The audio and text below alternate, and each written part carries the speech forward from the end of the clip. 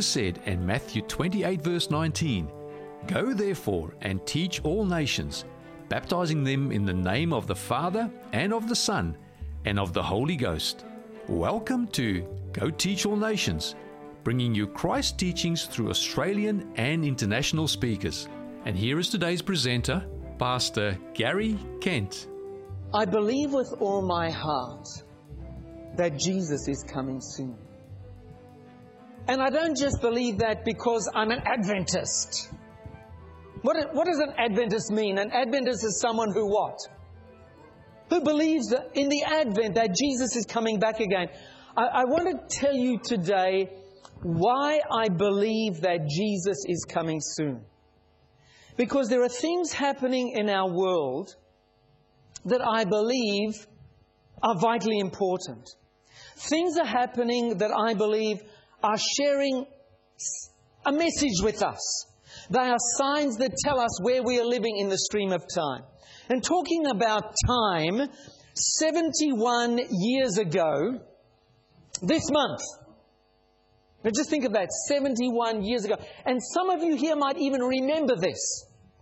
71 years ago, World War II was coming to an end, and there was an atmosphere of euphoria as it seemed that the war was all but won, and the Americans were advancing from the west, and the Russians were advancing from the east, and Nazi Germany appeared to be in its death throes. The war was over. Yet all hopes for peace were dashed on a Sabbath morning. A Sabbath morning in an instant on December 16, 1944. Because you see, friends, at precisely 5 a.m. that day, precisely 5 a.m., 250,000 German troops, supported by nearly 800 armored vehicles and nearly 2,000 heavy guns, tore in to the American lines. What was going on? The war was supposed to be over. And this German offensive caught the Allies completely by surprise. Completely by surprise. Now listen, friends. It was the costliest action ever fought by the U.S. Army. Why? Friends, because 100,000 American soldiers. Remember, the war was supposed to be over. 100,000 American soldiers were killed, wounded, or went missing. And what became known as the Battle of the Bulge. And today, the Battle of the Bulge, this particular war, this particular offensive stands as one of history's most famous surprise attacks. But here's the fact, friends. Here's the real surprise. The Americans should never ever have been caught by surprise. Never ever been caught by surprise. Why? Because of this man, Irving Davidoff. He had warned the Americans. He had told them that this was going to happen. You see, this guy, Irving Davidoff, because of his high IQ and the ability to speak fluent German, he was given a very special responsibility by the American Army. He was one of the leading intelligence officers. And he took his job very, very seriously. Very seriously. And every day he would send a report to the High Command. And he gathered his information on the movement of the German troops by using aerial photography. Aerial photography. And so every morning he would hand the generals the latest movement of the German troops. Now imagine moving 100,000 German troops with all that heavy machinery, guns, and so forth. Of course, he knew what was going to happen. And weeks before the attack, he used this aerial photography to share with the generals what was going to happen, what the Germans were planning, that they were moving massive amount of troops to the front line there at what became known as the Battle of the Bulge. But you know, friends, although he provided evidence, and he showed all the signs, he had the information right there, and he gave them the warning, his warnings were ignored. Because you see, the generals had become complacent. The war's over.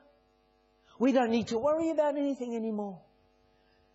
And because they became complacent and comfortable in the situation, they didn't pay any attention to the warning signs. And friends, if only the American military leaders had listened and paid attention to the signs and the warnings before the Battle of the Bulge, then all those lives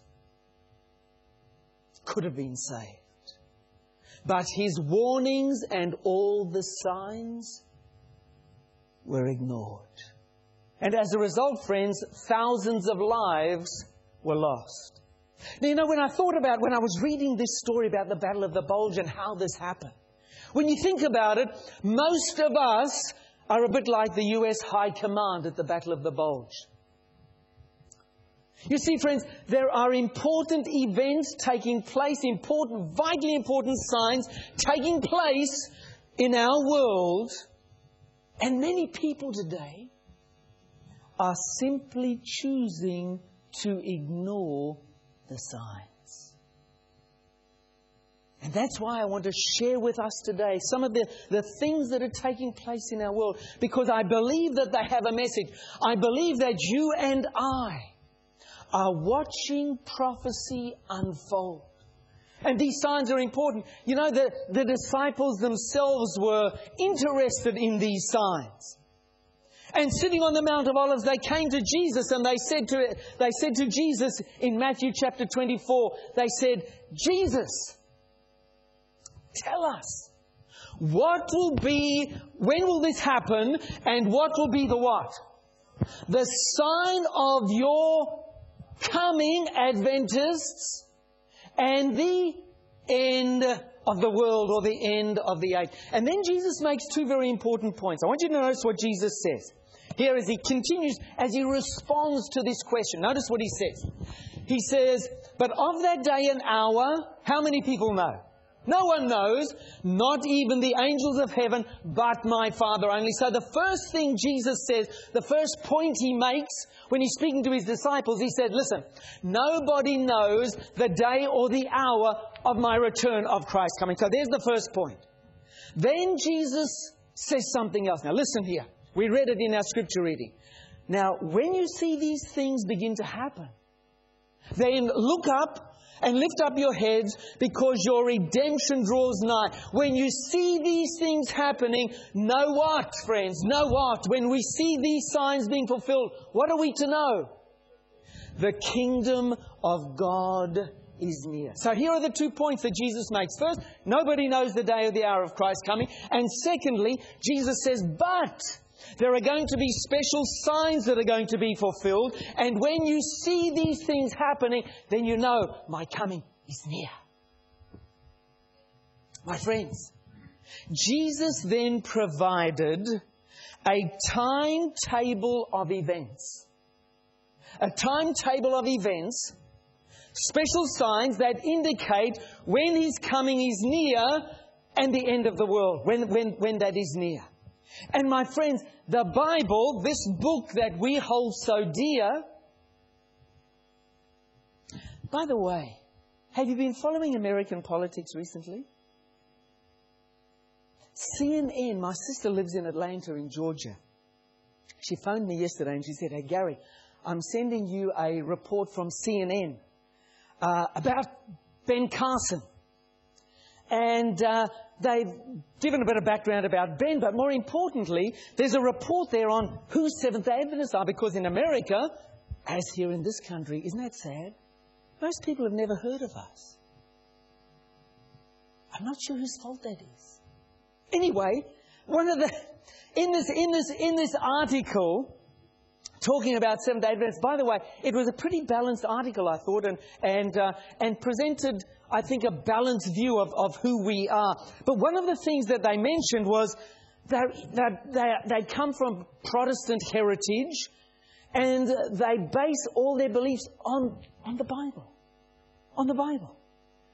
So, friends, as we look at what is taking place around us, we need to see it in the light of what Jesus told us, what's written down in this book. We need to continue to be people of this book. We need to spend time reading it. We need to be familiar with what is taking place around us because, friends, the Bible, this book, the Bible, is as helpful on our journey through life as a timetable is for a traveller by train. And friends, by consulting this schedule, you and I can know where we are living in the stream of time and just how close we are to the second coming of Jesus Christ. We can know. So the disciples come to Jesus there in Matthew chapter 24 and verse 3, and they say, Jesus, tell us when this will happen and what will be the sign of your coming and the end of the world. And then Jesus goes ahead and He lists a series of signs. He gave them an outline of future events that would indicate the nearness of His coming.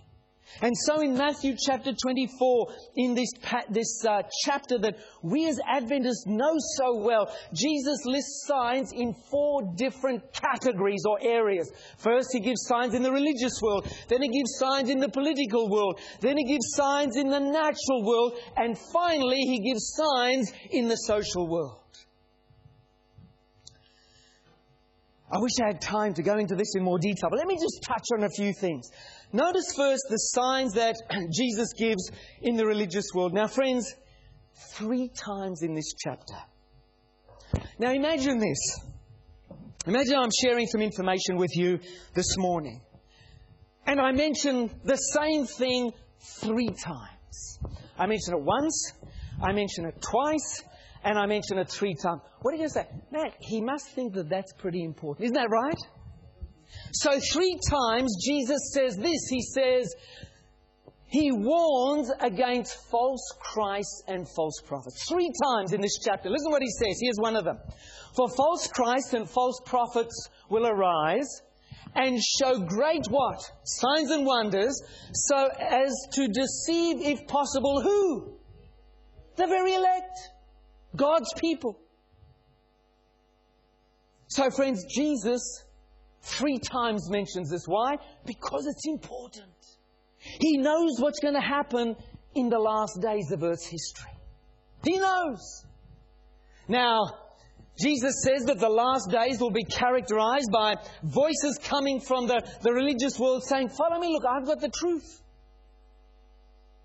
We are one of the few people who believe that this is where you discover truth.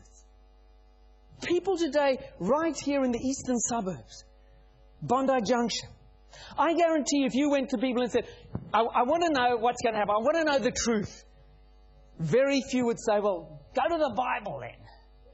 They would come up with all sorts of, well, go and see this or read that. Friends, that's the era that we live in. Now, if you see me jumping up and down a bit this morning, don't panic. I'll tell you why. Because I've had instructions from the church elder that I can preach until 5 people fall asleep.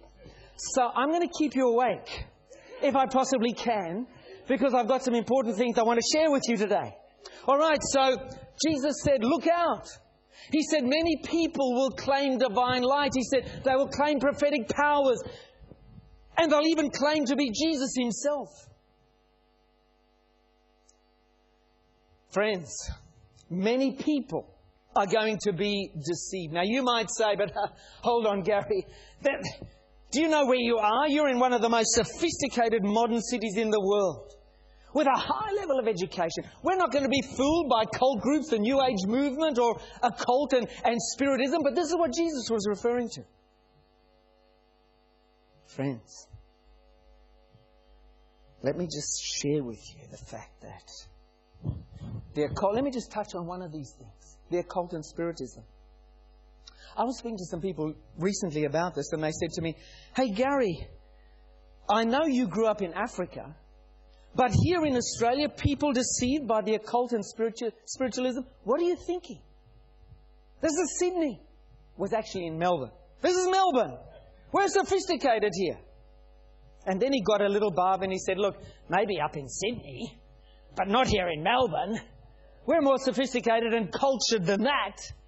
Friends, let me just share with you what is happening right here in downtown Sydney in the eastern suburbs, and what is coming into our lounge rooms on a regular basis. These are the programs we love on our television. Charmed, Ghost Whisperer, ring a bell? Smallville, The Vampire Diaries, Supernatural, Bones, X-Files. Friends, this is what we're watching in sophisticated downtown Sydney. Now you might say, well, okay. Let me share with you the movies that we're watching. Harry Potter. Friends, people think, I say to people, "Do you know what your kids are reading?" "Oh, it's just, we all know." Listen, friends, it's a story, one of the most popular publications in the history of mankind. What is it about? "Oh, it's just for kids, it's harmless." Listen, friends, it's all about witches and wizards. Isn't that true? And let me tell you the impact that it's having on our children. Our children don't know the difference between Jesus Christ, Santa Claus, and the red-nosed reindeer. Why? Because they are confused about what is fiction and what is fact. Isn't that true? They don't know the difference. They read all this stuff. These are the movies that we take our children to. Harry Potter, Twilight, Ghost, City of Angels, The Sixth Sense, Meet Joe Black, I Am Legend, Avatar. These are all movies that are soaked with spiritism and the occult. And they are some of the most popular movies that have ever been made. The biggest names in the movie industry feature in these movies. Isn't that right? Friends, Jesus said that this is the very thing that's going to happen. Let me tell you this. A generation ago, that could never ever happen. There would have been an uprising by the general population that said, "We don't want our children influenced and impacted by witches and wizards and the occult." Isn't that right? So Jesus said there would be signs in the religious world. Then he said there will be signs in the political world. I'm going to rush through this. Notice what Jesus says. "And you will hear of wars and rumors of wars, for nation will rise against nation and kingdom against kingdom." Now, friends, there have always been wars on this planet. Since the first kids, Cain and Abel. Isn't that right? There have been wars here. But what Jesus is talking about here is trends. You will see these things growing, developing. This is what you will see, a movement, a growth, a trend. And when you see these things happening, wake up, because they mean something. And so Jesus spoke about this. Now, friends, let me just say this, in the last century. Now, you might say, "Well, that's a long time." Listen, friends, in the scope of eternity, 100 years is like that. It's nothing. It's like a breath. In the last 100 years, this last century, we've seen 2 world wars and an average of 30 wars every year. 800,000 million is spent on military each year. Wouldn't you think that we'd have better things to spend our money on? But friends, that's how we're spending our money. We are spending our money on finding more effective and efficient ways to kill people. That's what Jesus said is going to happen. Listen to this. The world's nuclear arsenal is equal in destructive power to 4 tons of TNT for every person on the planet. Does that make sense? I mean, how much does it take? There's enough nuclear weapons to destroy every person on Earth 150 times. Is that necessary? But friends, Jesus said, you will see a trend. There'll be talk about war, etc., etc. So Jesus gave signs in the political world, and then He gave signs in the natural world. And I'm going to whip through these pretty quickly.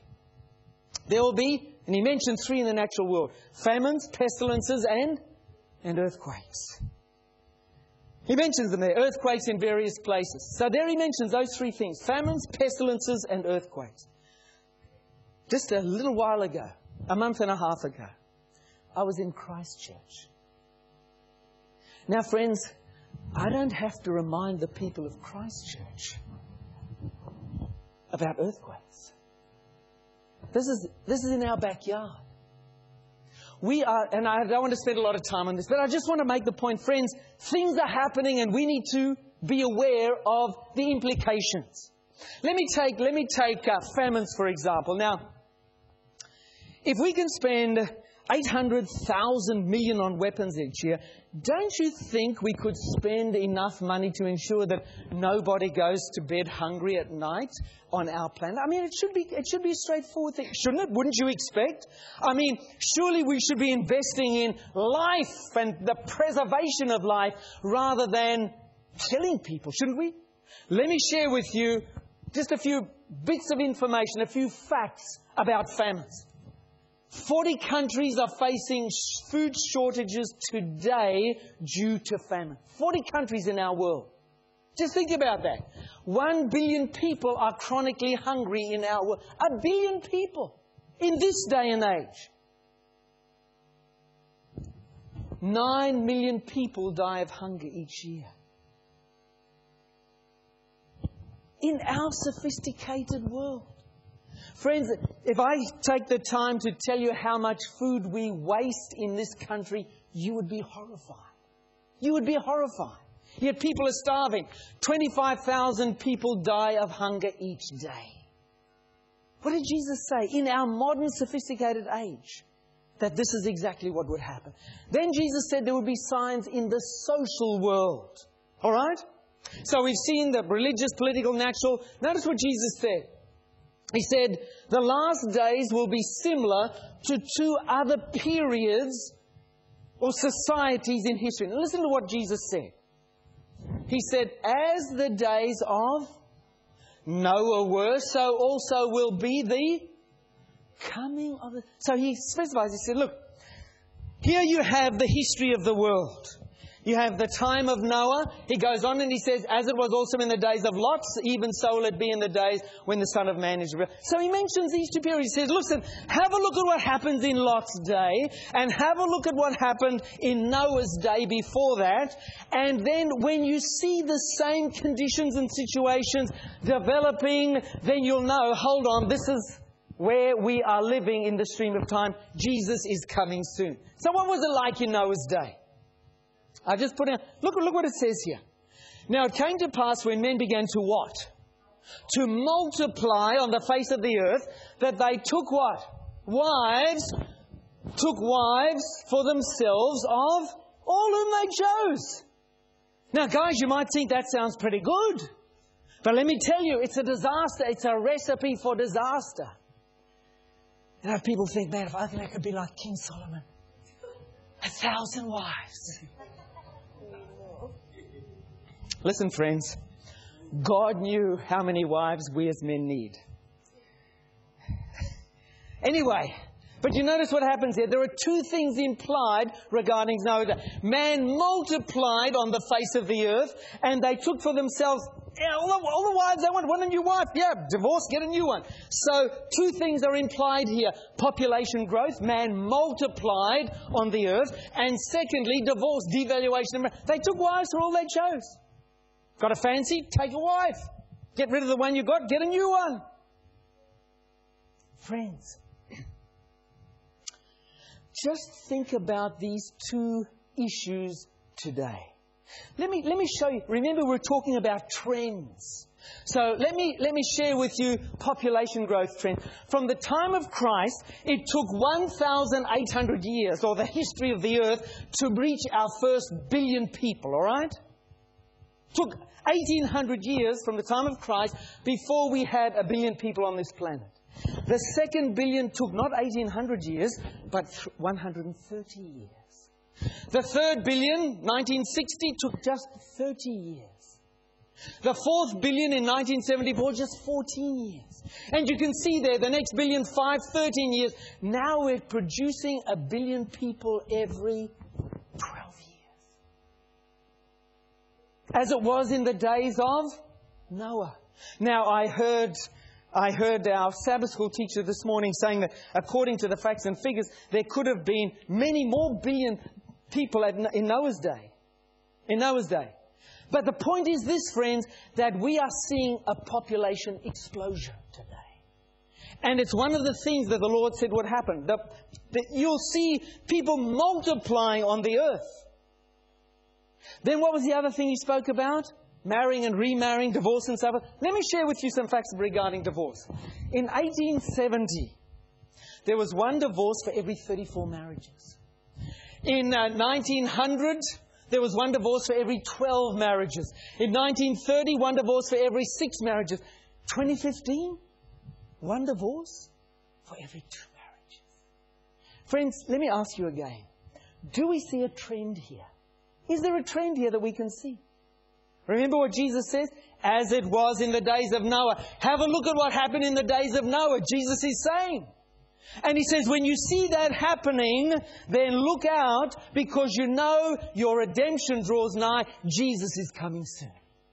Friends, the evidence is there. But what does it mean to us? What does it mean to us? Do we realize the significance of the things that we see taking place around us? Or are we like the generals who say, things are going great. I just got a pay rise at work. I mean, I got a new car. I got a new watch. Friends, we need to recognize what is happening in our world. Then Jesus says, as it was in the days of Lot, who lived in Sodom. I'm not going to get into this. I'm just telling you, friends, look at the trends that are taking place. I'm not going to get into the rights and wrongs, the do's or don'ts or whatever. I'm just saying, look at what's happening. What was Sodom known for? Sodom and Gomorrah committed sexual sins and pursued homosexual activities. Now, all I want to say is this. Watch this space over the next 12 months. Our society, whether you believe right or wrong, I'm not making any comment on that. I'm simply saying, watch the trends that are taking place in our society. Listen, friends, this could never have happened. What we are seeing today happening around the world could never have happened a generation ago. We are seeing a change in the society, in the values, the principles of the communities we live in. So Jesus said, when you see what happened in Noah's day taking place, when you see what happened in Lot's day taking place, then what? Lift up your heads. Know that I'm coming soon. Jesus also said in Matthew chapter 24, He said, study the prophecies of Daniel. Because you're going to find things there that are going to help you understand where you're living in the stream of time. Now, Daniel is the great book of prophecy in the Hebrew Scriptures, the Old Testament. In the New Testament, there's another book that specializes in prophecy. Which book is it? Revelation. Now, I'm just going to touch. I mentioned American politics recently. I'm just going to touch on this. One prophecy. Revelation chapter 13. You know, you Adventists, if you don't know about Revelation chapter 13, I was going to say shame on you. But for all of us, we need to be familiar with what is happening and what it means. So in Revelation chapter 13, this passage describes 2 beasts or powers that are going to dominate world affairs as we come down to the closing stages of Earth's history. Everybody with me on this? So the first beast that rises out of the sea, we refer to it as the sea beast. And we know from our study of prophecies, right from the earliest times, the great Protestant reformers, Martin Luther, John Knox, etc., Zwingli, they all believed that this power referred to Rome or the papacy. Then there was a second beast. It arose out of the earth. Not the sea, but the earth. This is the land beast of Revelation chapter 13. And we as Adventists know and understand that this beast or power, because that's what beasts are in Bible prophecy, they refer to powers, kingdoms, refers to the United States of America. Now, friends, this prophecy make some absolutely amazing predictions. 3 main predictions about these 2 powers. All right, the first is the papacy will have its former worldwide power and prestige restored. You know, friends, there was a time when the papacy was the most powerful nation, kingdom on earth. We know it received a deadly wound. God says, and people said, well, that's the end of the papacy. God said, no. It's going to come to the fore again. And it's going to play a major role in world affairs. So, friends, let's notice the second thing. The Lord said, through prophecy, that the United States of America will become a major superpower, the superpower in world affairs. And then comes the third prediction, which is almost unbelievable. The third prediction that Revelation chapter 13 makes is that these two powers, the papacy and the United States of America, are going to form an alliance. Now, let me just remind you that according to the American Constitution, that is impossible. Why? Let me tell you why. Because 3 centuries ago, do you know that it was the death penalty could be enforced if you read this book? And so there were people living in Europe who said, hey, we want to base our religion on our conscience and on the Word of God, what the Word of God tells us to believe. And so they said, we're not going to put up with this pontiff telling us what we can believe and can't believe and persecuting us for believing the Bible. So they said, let's get in a boat and look for some other place to live. So they got in their boat, the Mayflower, and they sailed across the Atlantic to the United States of America. And you know what they said? We're going to start a new country here, and there's not going to be a pontiff telling us what we can believe and not believe. And we are so firm on this. We don't want a pontiff, and we don't want a king. We want a democracy. And we are so determined that we are going to enshrine these two principles, these two values, in our Constitution, so that we will never be put in this predicament again. And so into the American Constitution, the fundamental principles of the Constitution of the United States is the separation of church and state. Because back in Europe in the 1600s, the state used to enforce the religious beliefs of the papacy, of the church of the day, the medieval church. And they said, we're never going to have that again. We're going to have a complete separation of church and state. So this idea of an alliance between the United States of America and the papacy, it's forbidden by the Constitution. It could never, ever happen. So what's the Bible talking about here? The Bible says when you see these things happening, then what? Lift up your heads. So friends, let's notice what happened. How could America ever form a close alliance with the papacy? Remember, we're talking about trends here. Let me go back just over 100 years, 1908. 1908. The Roman Catholic Church in North America, listen to this, was a mission project. They didn't even have enough money to grow their own church. It was a mission project. They had to get money from outside. That was 1908. Now, in 1939, because it was forbidden by the Constitution for the government to have diplomatic ties in terms of an ambassador with the papacy. It was forbidden. In 1939, America sent not its ambassador, but a representative. Couldn't send an ambassador. It was against the Constitution. So they sent their representative. Now, friends, remember we're talking about trends here, all right?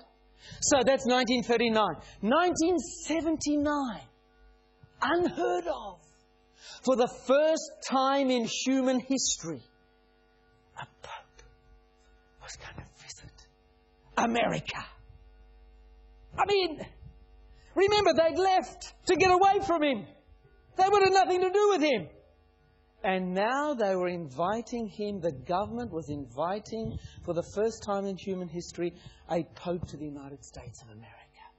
And everybody said, whoa! What sort of a welcome are they going to give the Pope? What sort of a welcome is this John Paul II, this Polish Pope? What sort of a welcome is he going to get? Could it happen? They said, could the Pope capture the hearts and minds of the people of the United States? These people who said, we want nothing more to do with you. Get away. We're getting in our boat and we're going to live over here and stay away from us. Now he's coming to America. How are they going to welcome him? Listen, friends.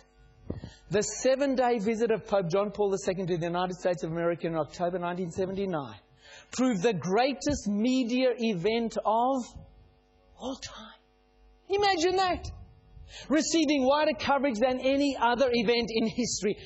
Time magazine, now you know Time magazine's a secular weekly news magazine. How did Time magazine, they just shared the facts. Time magazine puts on its cover, John Paul who? Superstar? Let me tell you what that's a play on. You know the musical, Jesus Christ? John Paul, superstar. Bigger than Jesus. That's what they say. Interesting, isn't it? Let me read to you. Pope John Paul II drew the largest single crowds in the history of the United States of America. This was the guy they'd left behind. We don't want you. Stay away from us.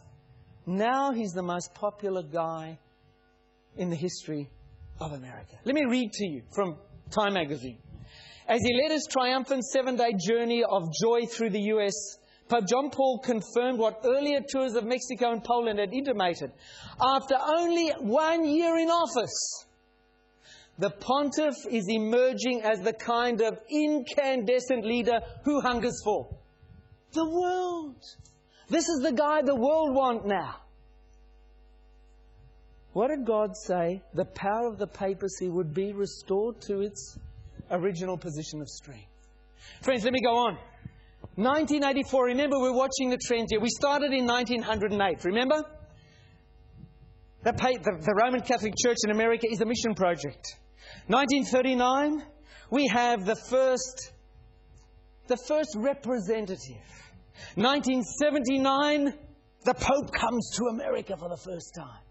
1984, no longer a representative goes to the papacy, but a fully fledged ambassador. You notice the trend? You see what's happening here, friends? And you know, when they sent that first ambassador to the Vatican, there wasn't one squeak out of Congress. Even though it went against their own constitution. Nobody uttered a word. Why? Because we love the Pope. We love him. We want an ambassador there. Now, friends, think about this. An alliance, remember the third point?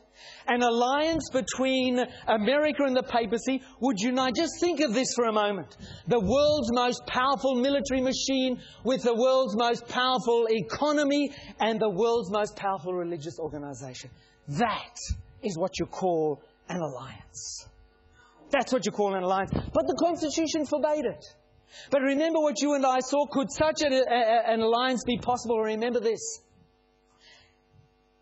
It's not so long ago that we sat transfixed to our television screens as we watched the Iron Curtain come down. Isn't that right? I mean, for all my life, there have been two great superpowers. There had been the capitalist world, championed by the USA. Isn't that right? And then there was the communist world, championed by the USSR. So here we had these two empires. Friends, for the first time in human history, a world empire collapsed in a matter of months.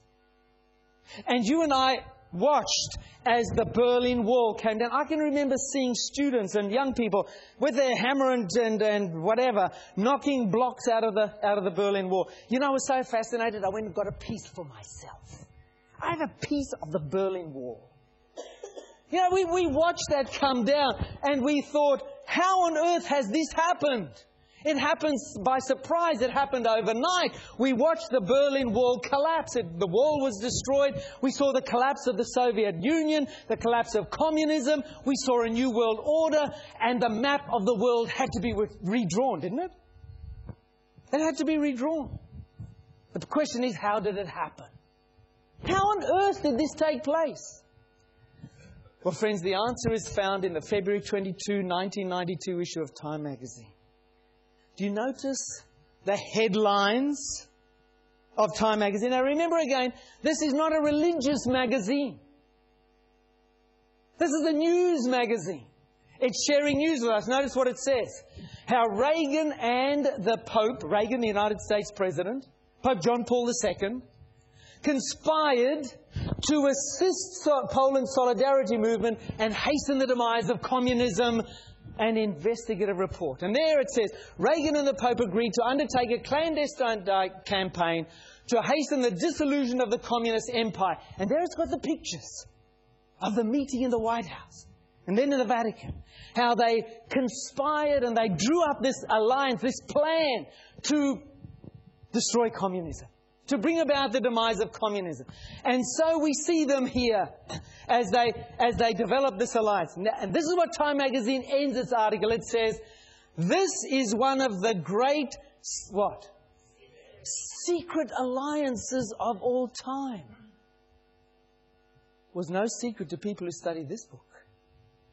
Because this is exactly what God in His Word predicted 2,000 years ago. No, friends, it's not a secret alliance to the students of Bible prophecy. Nearly 2,000 years ago, prophecy predicted that these very two powers would form an alliance, a secret alliance, a holy alliance, the very title that Time editors chose for their investigative report. Friends, do you see the trend? And it's not over. That was back in 1992. This is what it says in the mail. Step by reluctant step, the Soviet Communist government of Poland bowed to the moral, economic and political pressure imposed by who? The Pope and the President. And then remember when John Paul II died? Listen, friends. That funeral was the largest funeral in the history of mankind. And you notice, for the first time in history, an American president attended the funeral of a pope. George Bush. George W. Bush. But when he went to that funeral, he was not alone. Accompanying him were the two past presidents. See them there? George Bush Sr. So there you've got George Bush Sr. and Bill Clinton. And this is what the headline said at the time. World leaders kneel in homage to the Pope. The biggest funeral in the history of mankind. Friends, I'm simply asking you this. Do you see a trend here? Do you see a trend here? This close alliance and working relationship has continued. This alliance is being developed, it's being strengthened until even this September. Now we are right up to date, aren't we? Right up to date. Listen, this is the then, he's no longer the spokesman, the head of the House of Representatives, the Congress. He says, it is my great privilege to announce that Pope Francis, the present Pope, will visit the United States Capitol on September 24, 2015. So how long is that ago? A month and a bit? Month and a bit? On that day, he will become the first Pope to address a joint meeting of Congress. We are truly grateful that Pope Francis has accepted our invitation. This is what Time Magazine said. Pope Francis to address the U.S. Congress. He'll be the first Pope ever to do so. Pope Francis will become the first leader of the Catholic Church to address the United States Congress, forbidden by their own constitution. House Speaker John Boehner stated, now listen to this. This is what the Speaker of the House says, a so-called Protestant. In a time of global upheaval, the Holy Father's message of compassion and human dignity has moved people of what? All faiths and backgrounds. Here is the champion of the spiritual world. Friends, 6 weeks ago, you and I saw the latest installment of the fulfillment of Bible prophecy. You and I are watching prophecy unfold.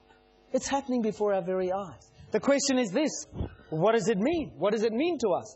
Nearly 2,000 years ago, Bible prophecy predicted that the papacy's power and prestige would be restored and that it would form an alliance with the United States of America. My friends, you and I are watching prophecy unfold. The signs are being fulfilled. Remember the battle? World War II, the Battle of the Bulge? Remember what happened there? The warning signs were ignored with tragic results. Friends, you and I are watching the final grains of sand falling through the hourglass. So what should we do? You know, I met a guy who came and spoke to me about this. He said, Gary, I'm getting out of the city. I'm going to go and build a house with a bomb shelter out in the country, and I'm going to fill it with supplies so that I'm fully self-sufficient. So, because he said, I can see what's happening. So friends, what should you and I be doing? Well, let me say this. This is not a time for hysteria and sensationalism. There's not a time for that. This is not a time for anxiety and fear-mongering. So don't rush home and bury your head under your pillow. There's not a time for that. This is not a time for conspiracy theories. So what should we do then? What should we do, my friends?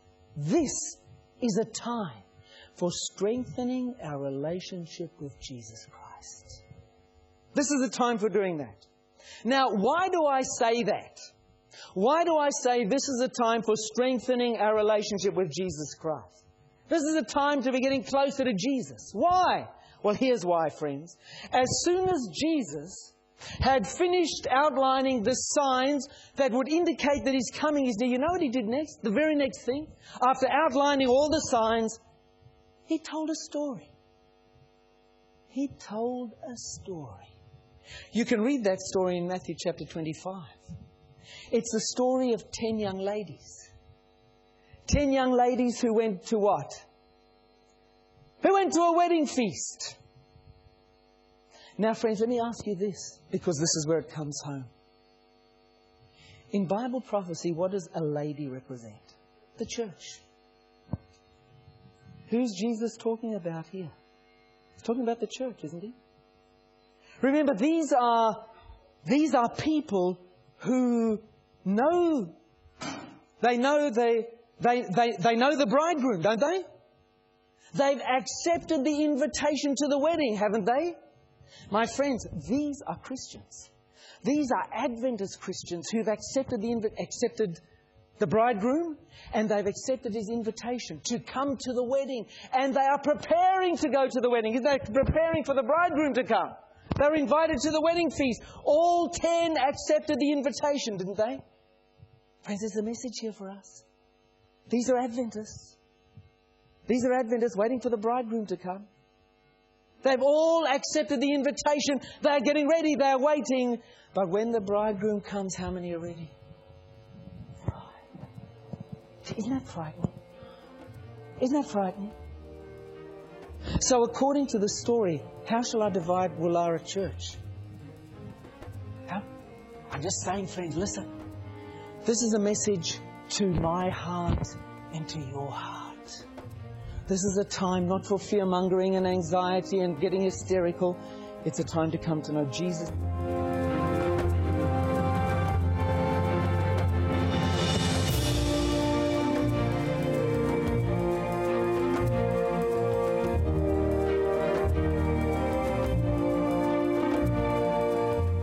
This message was made available by the Woollahra Seventh-day Adventist Church.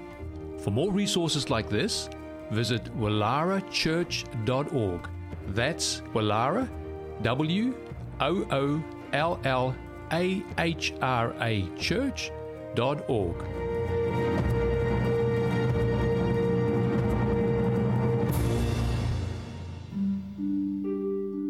Hello, I'm Dr. Kylie Smith. I'm an environmental educator. Thank you for joining me for part 2, where we are looking briefly at the role of environmental factors in heart health. In part 1, we looked at God's ideal in the creation story, recorded in Genesis 1 and 2. We saw how natural environments help to reduce distress, or in other words, negative stress. So we read a quote from one of my favourite authors who said that it's restful to eye and mind to range over the scenes of nature. And we saw how scientific evidence today is showing that scenes in nature can have therapeutic benefits, they can elicit positive emotions and do many things to reduce distress. Unfortunately though, The artificiality of the spaces in which we live has dramatically increased over the past several centuries from approximately 1750, when the Industrial Revolution began. And in highly artificial environments, we not only lose the benefits of our contact with nature, but these things that promote health are often replaced by things that actively harm health.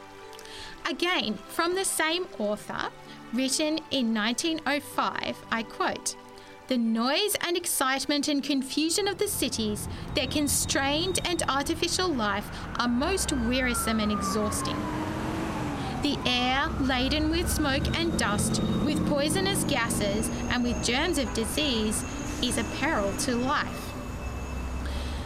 So let's have a look at some of these pollutants that can cause problems.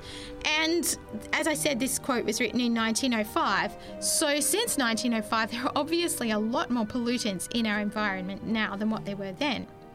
We're just going to look at one example, particulate matter. So we're looking at environmental factors in heart health, and we hear today a lot about cholesterol. Now, while diet-associated cholesterol is a risk factor for heart disease and stroke, a review published in the Journal of Thoracic Disease in 2016 reached the conclusion that air pollution is now becoming an independent risk factor for cardiovascular illness and deaths.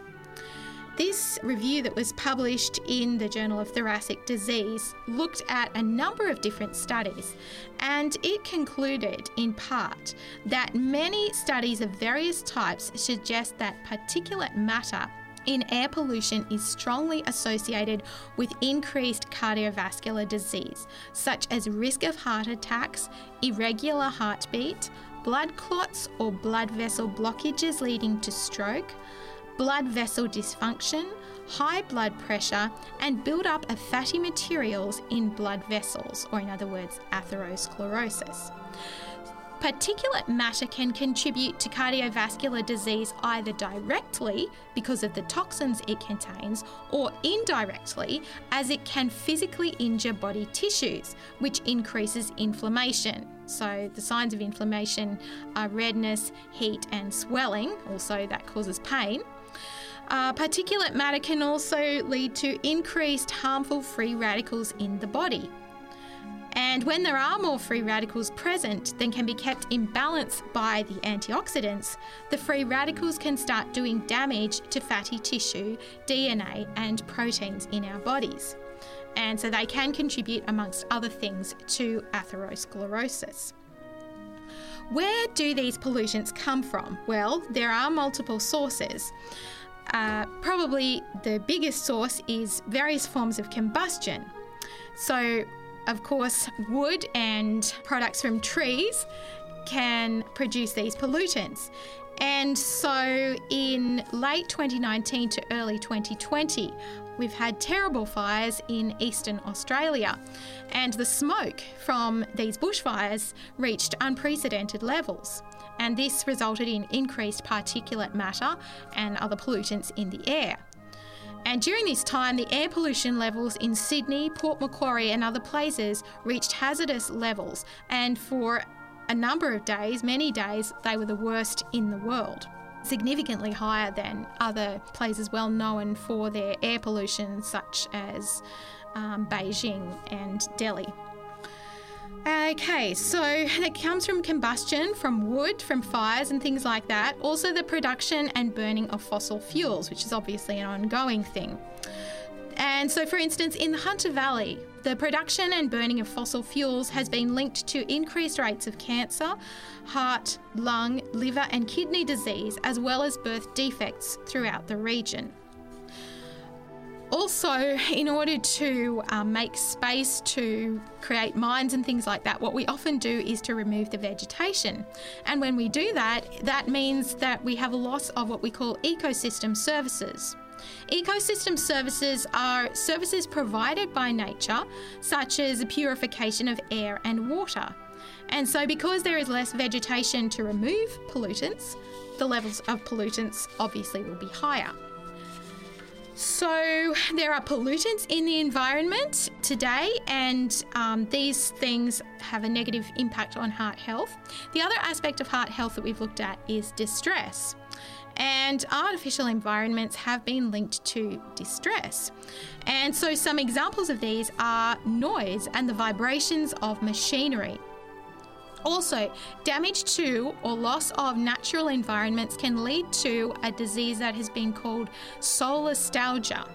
And this is described as the distress that is produced by environmental change impacting on people while they are directly connected to their home environment. So it's the distress of people as they see the environment in which they've been being destroyed, basically.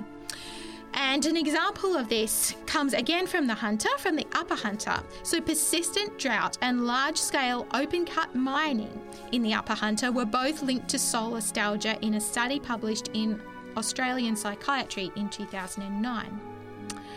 So from these we see that scientific evidence has clearly shown how displacement of species from their habitats has an adverse impact on their quality of life and development. So we've just looked briefly at some of the pollutants in the environment, also at artificial environments and distress. It's so sad to see these things. We can see from the biblical model of creation that we were designed to live in nature. And today, these green spaces in which we were designed to live are rapidly diminishing. We need to treasure and cultivate what still remains. How can we do this? I just want to mention 3 points today. The first point is to think about our reason for caring for the environment. I believe the first point in this is we need to recognise God's ownership. In Psalm chapter 24 verse 1, it says, "The earth is the Lord's and the fullness thereof." And so God has created the world. It still belongs to Him, but He has entrusted to us a great responsibility. He has entrusted to us a responsibility of being stewards and taking good care of the earth. So when we think about God's great love for us and what He has done for us, I think that can motivate us to see how important it is to care for things that He's made that show what He is like and that are important to Him. So then, from this first point, in thinking about how we recognise God's ownership, then the next point is naturally follows from that, which is to follow God's plan. And the law of 10 commandments, which can be summarised as taking to give, is really the law of life for the universe. And we're seeing that much of the environmental destruction in the world today is due to greed. It's due to neglect of God's law and neglect of understanding of God's character and how He has planned for us to care for the environment. When we follow God's plan, that can help to care for the environment. And then the third point is, which is connected really to the second one, is to look for God's laws in nature and use these to manage our environment. So for instance, today we're violating many of the boundaries that God has placed in nature for our protection. Levels of greenhouse gases, chemicals, disruption of the nitrogen cycle, and so forth are global factors in environmental degradation. By doing things like reducing use of pesticides, choosing sustainable products, and so forth, we can work to preserve God's creation. So God has entrusted the earth to our care. Let's strive to be responsible stewards and show the blessings of obedience to His ways. It's been a pleasure bringing you this program here on 3ABN Australia Radio.